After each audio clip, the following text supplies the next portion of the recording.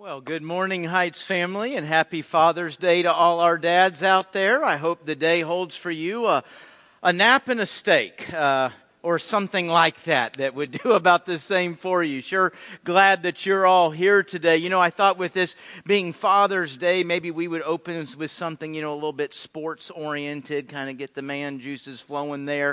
And so I was kind of thinking of some of the best. What's the very best?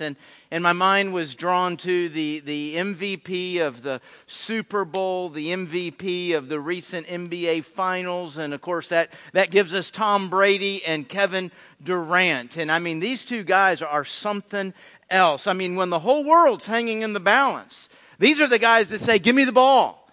Now, Tom Brady wants a little less air in it when you give it to him, but he does want the ball.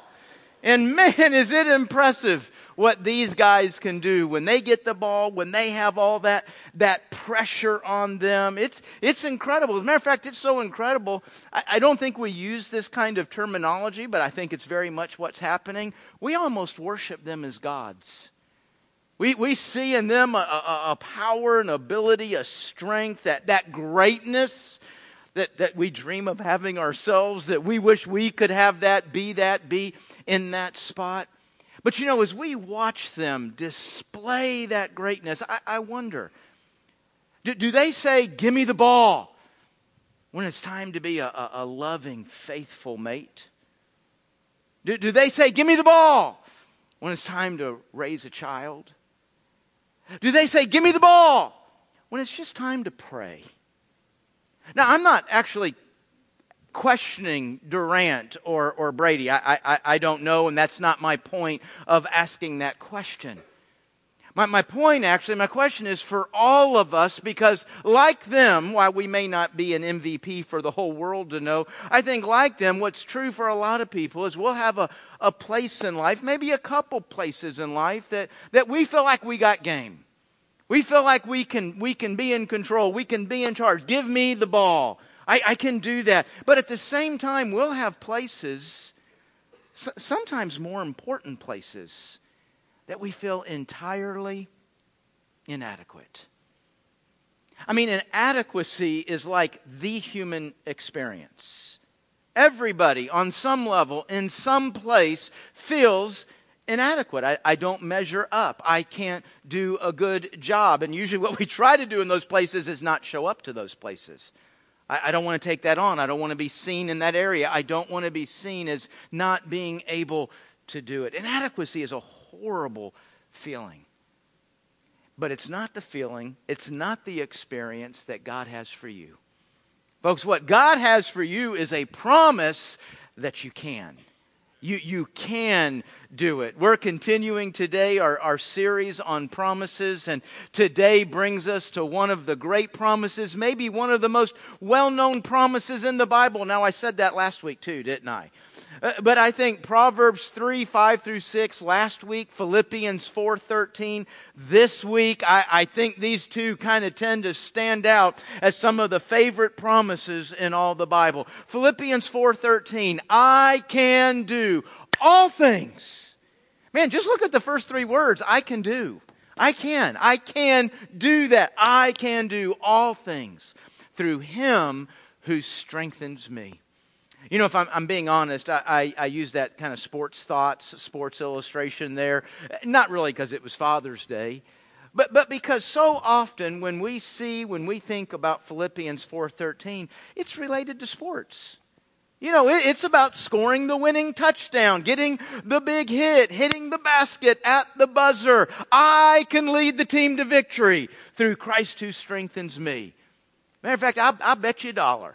I'll bet you $1. You go to a local Christian bookstore and say, I want a poster with Philippians 4:13 on it. I'll bet you $1 has a sports picture behind it. So often that's what we apply to. We seem to think, hey, what this promise is about is God wants me to be a winner. God wants me carried out on everybody's shoulders, and everybody's cheering my name, and I get to win the big game.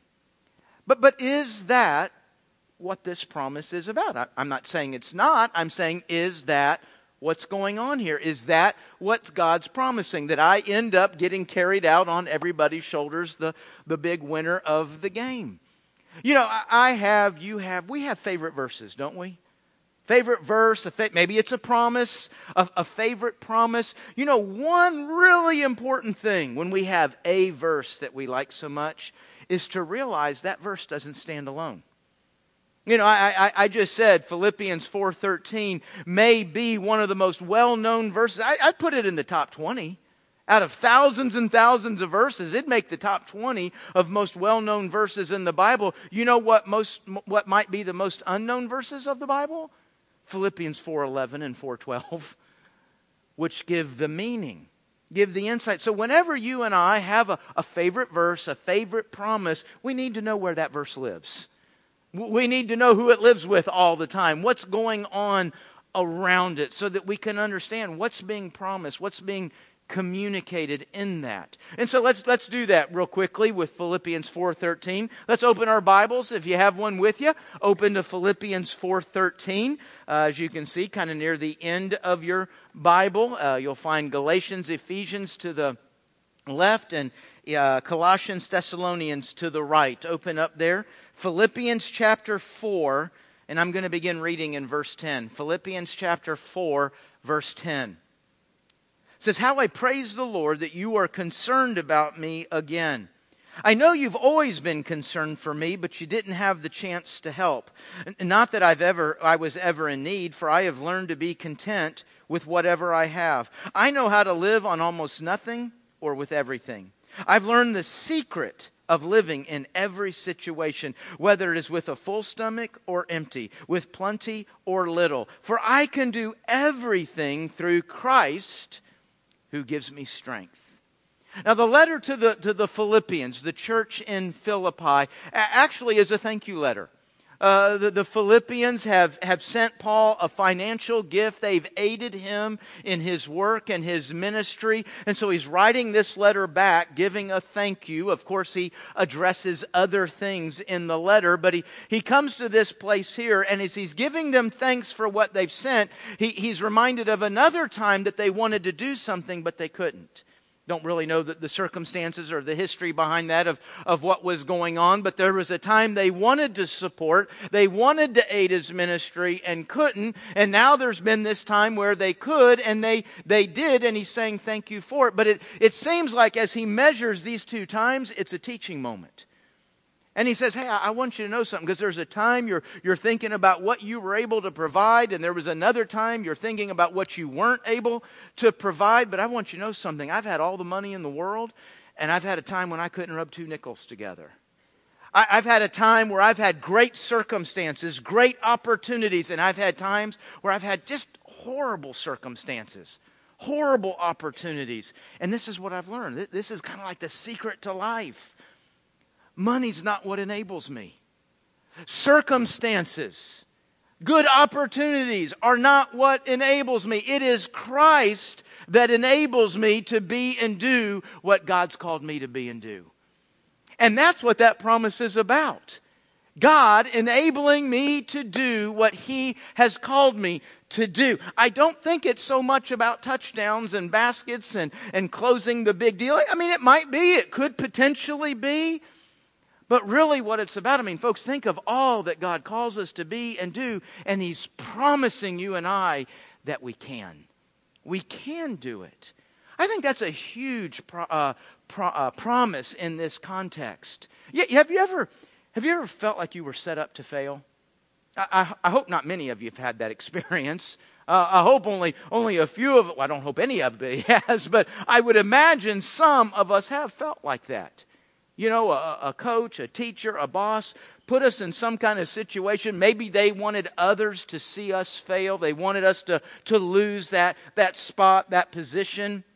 That's a pretty bad moment when you know you've been set up to fail. That's never happened with God. God has never put you in a position to show you can't, to show what a failure you are, to show how worthless you are. That's not how God works. God, as a matter of fact, what's He done here? He has promised that we can. And yet, think how few of us are seeking to engage this promise. You know, I said a moment ago, I believe inadequacy is a very common human experience. We all deal with it, struggle with it. We spend a lot of life trying to cover up our inadequacy so that nobody knows where we're insecure. Nobody knows that I can't do that I'm not good at that. And I think one area of life we really tend to experience this is in the spiritual stuff, right? The God things. I mean, think about it. I mean, when you think of following Christ, being a Christ follower, wouldn't you call prayer kind of basic to the whole journey? I mean, that's kind of like the elementary things, the things of beginning a walk with Christ is prayer. This is pretty basic, but think how inadequate we feel in that. As a matter of fact, I would dare say in this room right now, watching us online, everybody out there, my guess would be 60, maybe 70% of us would feel entirely uncomfortable praying out loud. And I'm not talking about being called up to the platform and being asked to pray in front of everybody. You'd be uncomfortable praying out loud in front of your own family. We'd be uncomfortable if we're having a conversation with a friend and we're talking about a problem, a crisis, maybe an opportunity. Would you feel comfortable saying to your best friend, hey man, why don't we stop and pray about that? No, most of us are not. We're not going to do anything like that. Why? Because we feel inadequate. If I start praying out loud, you're going to see how stupid I sound. You're going to see that I don't know what I'm doing. I don't want anybody to see that about me. And it's not just an issue of prayer. I mean, hey, I want to believe in God. I want to know God. I want to be in church. I want this to be a part of my life, a part of my family. But there's something about approaching this building, approaching this group, approaching God. Just a whole lot of it makes us feel like what we can't, what we aren't, what we're not enough of. Realize while you and I are struggling with all these thoughts, God's had a promise out there saying just the opposite for us the whole entire time.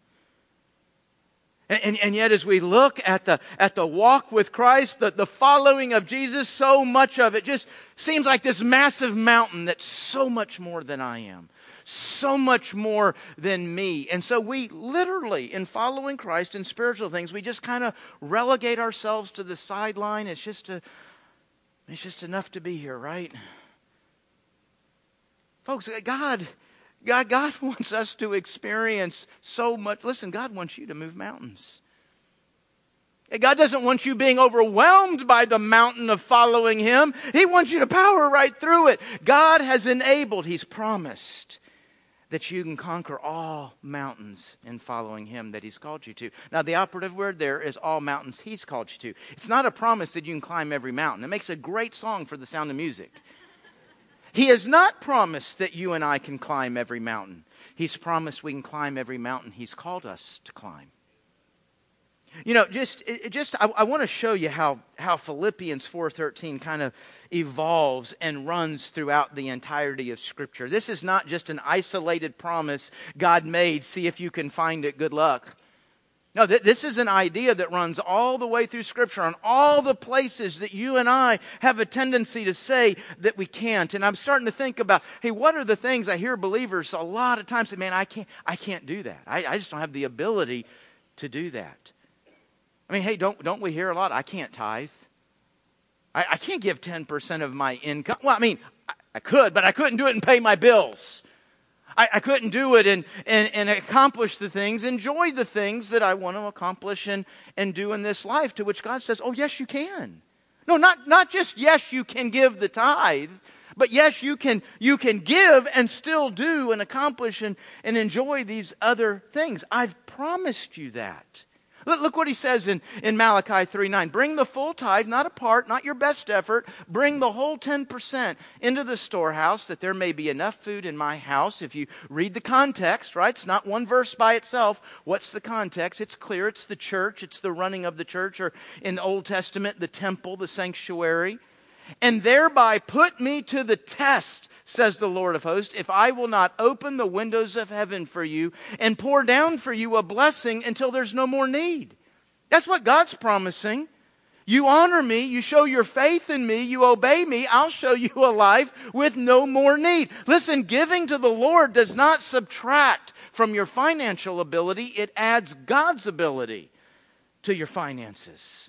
Remember a couple of months ago, we talked about heaven's math. 100 minus 10 equals 110. You end up with God's ability being able to accomplish a lot more, do a lot more. Keep the whole 100 for yourself under the false idea that it's yours, and you'll find you'll never quite be satisfied. It'll never quite do what it needs to do. And that's not just entirely a financial statement. Man, there's wealthy people that have more than they know what to do with. They don't ever fear waking up tomorrow morning and putting the bill in the mail. They don't ever fear bills. And yet they live with discontent and dissatisfaction and needs that seem to overwhelm their lives. We know other people, don't we, who at least by American standards really have very little. And yet it looks like they really live a rich, meaningful, full life. They don't seem to be overwhelmed and conquered by the needs and all that they're not able to do. That's God. That's what God promises. See, it's not my ability, it's God's ability. How do I get God's ability in my finances? Isn't that what Philippians 4:13 is promising? Boy, here's another big one. I mean, you go by statistics, 96, 97 of us out of 100 will never in our entire Christian journey share the gospel, share our faith with another person. I can't do that. I don't know what to say. I'm not going to be able to answer a question. I mean, talk about feeling stupid. I'm just not even going to move down that. I don't want to be that guy at work. I don't want to be that person. Man, you get rejected. And we got all these things. I don't know that I can handle that. I don't know that I can come up with that. But it's not about your ability. It's about God's ability. What did Jesus say? Hey, listen, when you get into that moment, the Holy Spirit will give you what you need to say in that hour. It's not what you're going to do. It's what it's what the Holy Spirit is going to do. You know, hands down, going into a moment like that, it helps to be a little prepared. I think sometimes we build up in our mind what being prepared is. It could take you 15 minutes to get prepared, to be able to share something that takes maybe 2 or 3 minutes. I mean, yeah, it takes a second to think, okay, what verse, what might I use? What story in my life of Christ and what He's done for me? What might I share there? And what ideas? Yeah, it helps to prepare. But whether I'm really well prepared or kind of prepared or barely prepared, the bottom line is it's not what I'm going to say and do. It's what the Holy Spirit's going to say and do in that moment. Or how about this one here? Gosh, one of the reasons we do not take on a lot in the spiritual life is because we already know we're failures. We already know I'm not doing a whole good job at this, Christian. I mean, there's just so much sin that I can't defeat, that I can't conquer. I'm so overwhelmed by temptation. I don't ever seem to be able to resist it. You know, folks, in all of these things, all the three I've covered so far, if you want to honor the Lord, if you want to obey, if you want to resist, yes, you actually can. Look what God says. No temptation has overtaken you that is not common to man. You've never dealt with anything that all believers aren't dealing with, that all followers of Christ aren't trying to work through. God is faithful. That's a promise, isn't it? God's not just faithful in general. God's faithful to you. God's faithful to where you are. God's faithful to your situation. You know what it means? Before the temptation, during the temptation, and after the temptation, succeed or fail, God is faithful to you. So God loving me, God staying with me is not on the line here. Praise the Lord. Because that adds a lot more pressure, doesn't it? But that's not what we're doing. It's a promise. God is faithful, and He will not let you be tempted beyond your ability. That's a second promise. I sometimes question God if He understands my ability, right? But that is a second promise. But with temptation will also provide you the way of escape. That's a promise. There's a third promise. That you may be able to... He's promised I'm going to be able to... That's 4 promises. You know, we've been playing this video leading into the sermon each week about there's 7,000 promises. But where are all these promises that are talking about? There's 4 right there. 4 promises of what God is providing for you, wants to be for you, wants to enable you to do in the face of temptation. Now, granted, I have to want the way of escape, and that is a problem, right? I don't always want the way of escape. I want my sin. That's what I want. I want sin. I want what it helps me to do, what I believe it enables. Isn't it interesting how we're really pretty in tune with what sin enables me to do in a moment? Not so quite sure what God enables me to do. And so we give in, we fall. We take what the sin offers. Afterwards we feel guilty and say, oh, I can't do this. Now in all these things it takes faith, right? I got to trust God. I got to believe in God. I got to step out there and give or witness or resist or forgive or all these other commands that seem so overwhelming. It takes faith. And that's where we say, man, no wonder I can't do this. I just don't have enough faith. I want to have faith. I want to believe. I've tried that, but I always seem to fall short. I just don't have enough. And Jesus says, poppycock. That's not true at all. I love that word, poppycock. It's not a bad word, is it? I didn't think so. Okay. Look what Jesus said. For truly I say to you, if you have faith like the grain of a mustard seed. Now, Jesus isn't throwing out the grain of a mustard seed as a standard of measurement. He's not throwing that out there so that you and I will look at it and go, well, no wonder. I have the faith of half a grain. No wonder I can't do this. When he throws out the grain of a mustard seed, it's not a standard of measurement. What he's doing is he's putting into their mind what everybody in that culture and community would have known is about the smallest thing they could imagine having in their hands. About the size of a grain of sand. I mean, probably in our day and age, we would say if you have the faith the size of an atom, right? We can see beyond now just what fits in my hand. But that's all he's doing here is he's throwing out the idea about the smallest thing you can possibly imagine. The point being, the issue is not how much faith you have. If you have any, you can move God.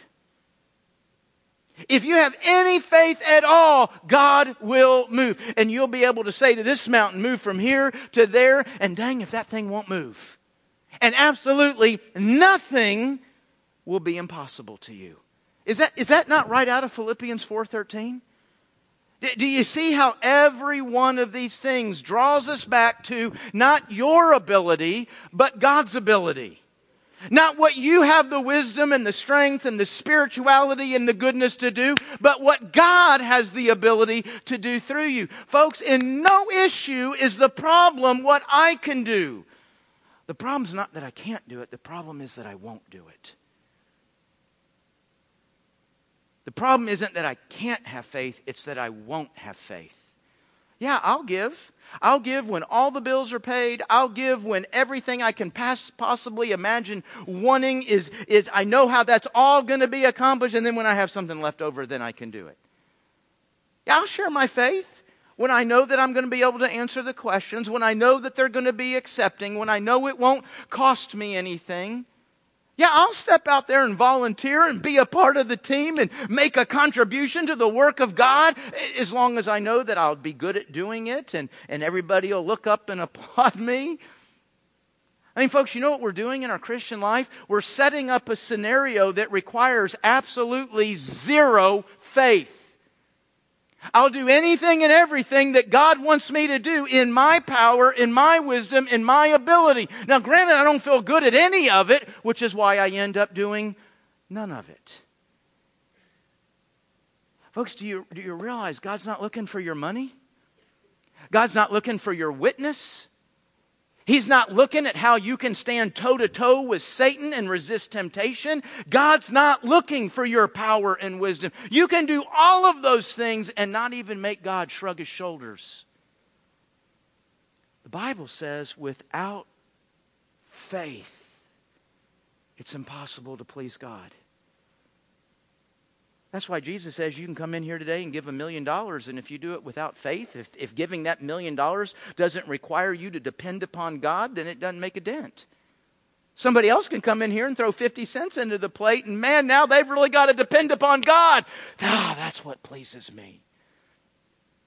Folks, the issue is never an issue of we can, it's the issue of we won't. That's the real problem. That's actually another sermon, isn't it? But what I want to say to you today, what this promise says to you and me today, is that if our won't if our can't is being, how am I wanting to say this? If our won't is being driven by the belief that we can't, the good news is, yes, we can. God has not anywhere in the Christian life set you up to fail. God has never had a command leave His mouth to show what you aren't. He's promised, He's guaranteed you can. You will not come up short with me. You will not fail with me. Depend upon my power. Now that ought to bring every believer flying out of their seats with excitement. Finally a place I know I can. Finally a place I never have to fear failure. And what do? Yeah, that's good news. I should probably do that. What? God, isn't it enough that I'm here today? Enough? Enough what? What enough are you talking? Folks, God wants for you the experience of literally moving mountains. And we're going, isn't it enough that I'm here?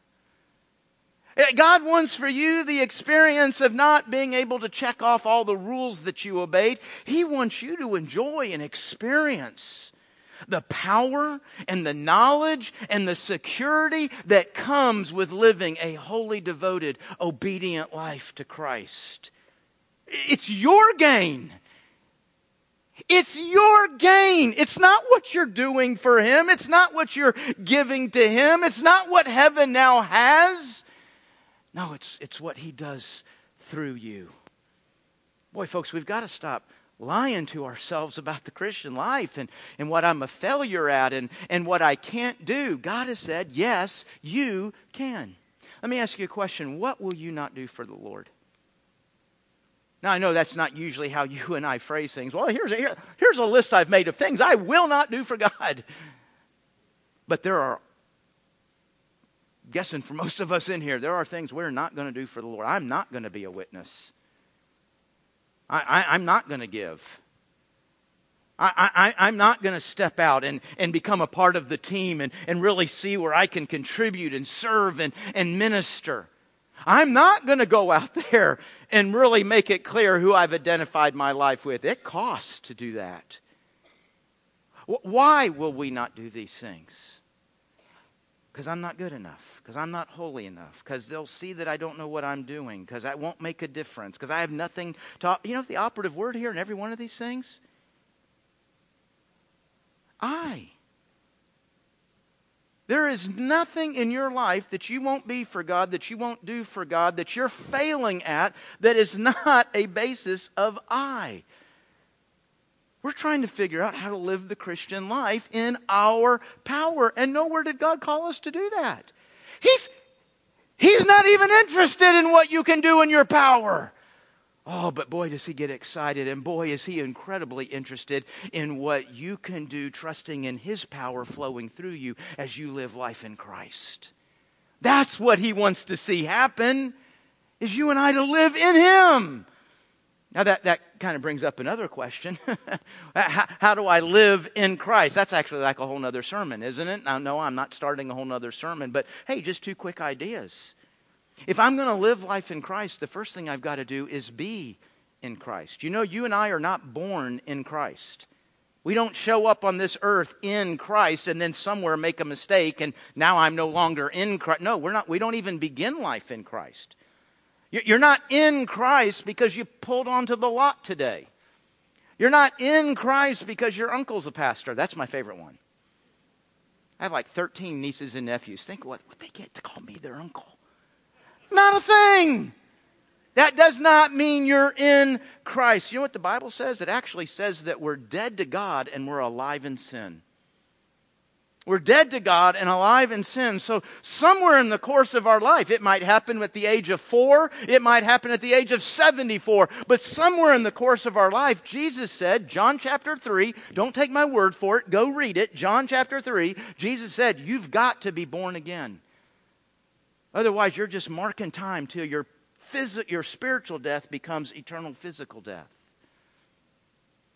He said, you've got to be born again. Well, how do I get born again? The Scripture says when I turn from my sin and I turn from myself and I make Christ the joy and heart of my life. What He did for me at the cross, what He did for me in the resurrection, that's my faith, that's my hope, that's my life. In that moment, I am born again, and I'm now eternally living in Christ. God has promised I can't do anything to mess that up. I'm in Him now. That's what Jesus does for us. So the first thing I got to do to live life in Christ is I've got to get in Christ, which Jesus provides the way for that. And if you've got any questions here today, any doubt in your life about whether you're in Christ, about whether you've been born again, please, let today be the day that changes. Ask the Lord right now, Lord, is that what needs to happen in my life? And as we leave here in a moment, as we go out these doors, right in the center of our concourse, there's a desk back toward the window, some folks standing behind it that would love to talk with you about how that can happen right here, right now. Just walk out there and say, could you tell me about this born again thing? Let that happen today. Move your life into Christ and access His power, His wisdom, His security, His love for you. Now, once we're in Christ, then we've got to follow Him each day, right? How do we follow Him? Well, we stop. Does this look kind of familiar? Yeah, a couple of you. Stop. We need to pray, we need to read, we need to listen, and we need to watch. And after we've done those 5 things, we follow. Want to know more about that? Go watch last week's sermon. That's what last week is all about. Remember what God was going to do? He was going to make straight the what? The path. What's my job? To follow God on the path. To follow Christ every day. Every single day. There's the path. And God's promised, you live in my strength. You will never fail on the path. I have no path for you. Not tomorrow on Monday. Not next week on Thursday. I have never laid a path before you that was for the purpose of showing what a failure you are. No, in Christ, I can, you can, we can do all things. Man, folks, we should never look at following Christ and be overwhelmed with our failure. We should never look at following Christ and just be left with the thought, I can't do that. What you and I should be beginning every single week thinking is, man, what am I going to do for Christ this week? How am I going to live greatly for Christ this week? Let's be honest, we're inspired by greatness. That's what Brady, that's what Durant, that's what Justin Thompson did for us yesterday. Lowest score in U.S. Open history for a single round. We're inspired by greatness. It's amazing how many things humanity seeks to be great at. It just ultimately don't count for that much. You and I have a chance tomorrow to be great at something that can count for all eternity. Isn't that what we should be gathering on Sunday morning, excited about, asking prayer for, sharing with one another? Hey man, here's how I'm hoping to be great for Christ this week. This is what I'm hoping the power of God gets to move through my life. I'm scared to death. Would you pray for me? Because God has a promise for that. Amen? Amen. Let's pray. Heavenly Father, thank you. Thank you. In a world that seems to be after our inability, in a world that seems to thrive on where I fail, God, I thank you that in you, failure never has to be the experience. You have promised me. You have promised us in all things, every single thing, whatever it means to follow Christ today. Whatever it means to obey you today in finances, in relationships, in spiritual things, in going to work, at school, in playing a game. Oh gosh, it actually could be about scoring a touchdown. God, when I seek to step out there and to be what you've called me to be in that, to do what you've called me to do in that, we will not fail. Thank you for your promise. God, thank you for not making the success of this dependent upon me. May I trust you. It's in Jesus' name we pray. Amen. Amen.